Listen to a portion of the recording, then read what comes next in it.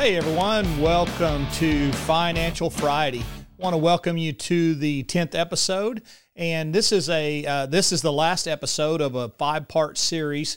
We've been talking about getting out of debt. And so on the first series we talked about changing the way you think about debt. On the second episode of this series, we talked about staying out of debt, how to stay out of debt, some practical ways to stay out of debt. Then on the third episode, we talked about cutting access to the debt.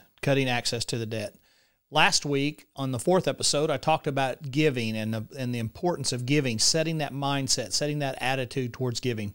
Today, I'm going to talk about the last part of this series, this fifth part of this series, and this is episode 10, talking about developing a plan. Let me read you a scripture before we get started. Luke chapter 14, verse 28. This is Jesus talking here in Luke's gospel. It says, But don't begin to build until you count the cost.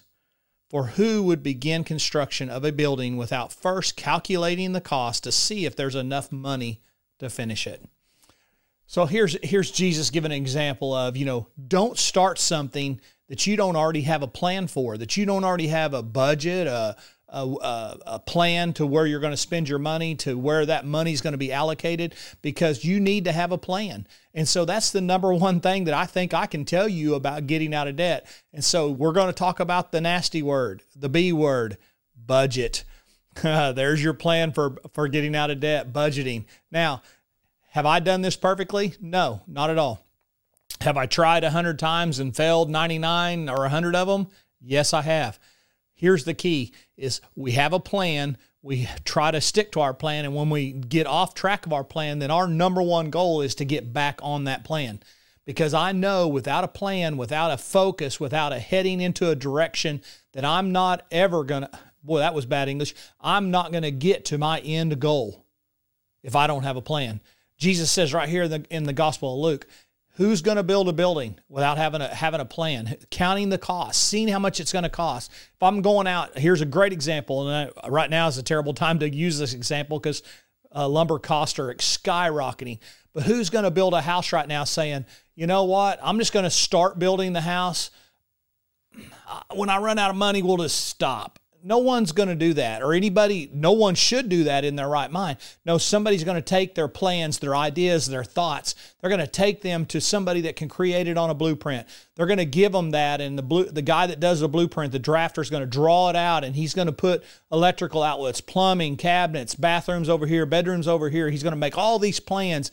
And it's going to go off from there, from the blueprint person, it's going to go off to a project manager who's going to sit down and go, okay, here's my plans. If you want all this that's on this blueprint, it's going to cost you $150,000 to build this. And so they come back to you and they say, okay, if you want these plans exactly how they are, it's $150,000. And you say, okay, well, I've only got $125,000. And so the project manager, then it's his job to say, okay, well, maybe if we scale back on some of the trim work, maybe we can, instead of doing 6-inch baseboards, we can only do 4-inch baseboards. That'll save you so much a board foot. If you multiply that times the house, so we might save you $5,000. So now we're at $145,000.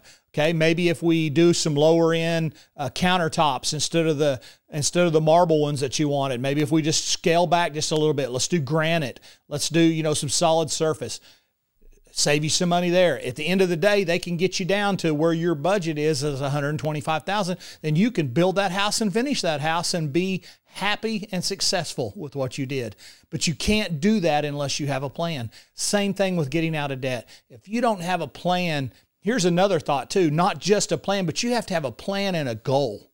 You have to have a goal. You have to have a focus. You have to have a why statement. Why am I doing this? Because here's the bottom line. If you don't have a goal, a focus, a why statement, you're never going to stick to a budget. Even making human mistakes, just being normal, if you don't have a goal, a plan, a why, you're not going to stick to your budget. There's no drive to keep you in your budget.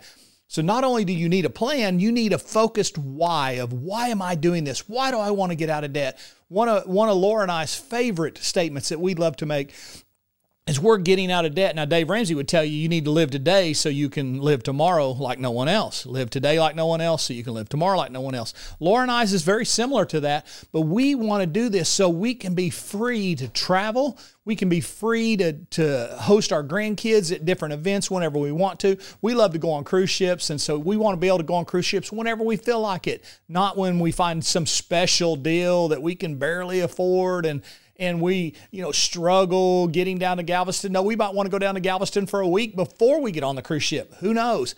But we have a plan to spend time together, to travel, to spend time with family. And so that requires money. And so we want to be debt-free so we can do the things we want to do. We love animals. We love raising animals. And so we want to raise them debt-free because we want to enjoy them. Again, I've mentioned this in some of the earlier episodes. We don't want to be slave to the lender.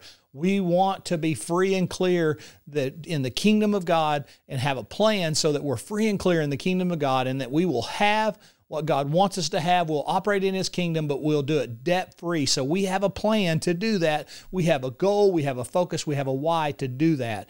And so we are accomplishing that with a plan, with a why, with a focus in Jesus' name. Hey, I encourage you today, have a plan. There's no perfect budget. I can't tell you, hey, use this budget, because everyone's different. Everyone's different. I met a gentleman the very first, early on, when Laura and I were first married, I met a gentleman. They were still doing the envelope system, where you put cash in an envelope. And so when you go to the grocery store and you got $100 in the envelope, then that's how many groceries you can buy because that's all the cash you have. You don't have credit cards. You don't have debit card. You just have that $100 in that envelope. And so when you get to the register and they start ringing stuff up, you're like, well, put that back. I won't have that Dr. Pepper. Put that back. I knew a guy that did that. He did it successfully. Not everyone can do that. That's not everyone's budget. That worked for him and his family, but that's not everyone's budget. I know people that do them online. We use an online app from Dave Ramsey's how we do our budget. We do it online on an iPhone. So that's how it works for us. Some people do them on paper, Excel spreadsheet. It doesn't matter how you do it. Have a plan, have a goal, stay focused, get out of debt. In Jesus' name, amen. Thank you for joining me on Financial Friday. You can catch these episodes every Friday. They post on YouTube, Facebook. They post on anchor.fm. Catch these, Apple Podcasts, Google Podcasts, wherever you watch, you can get this episode.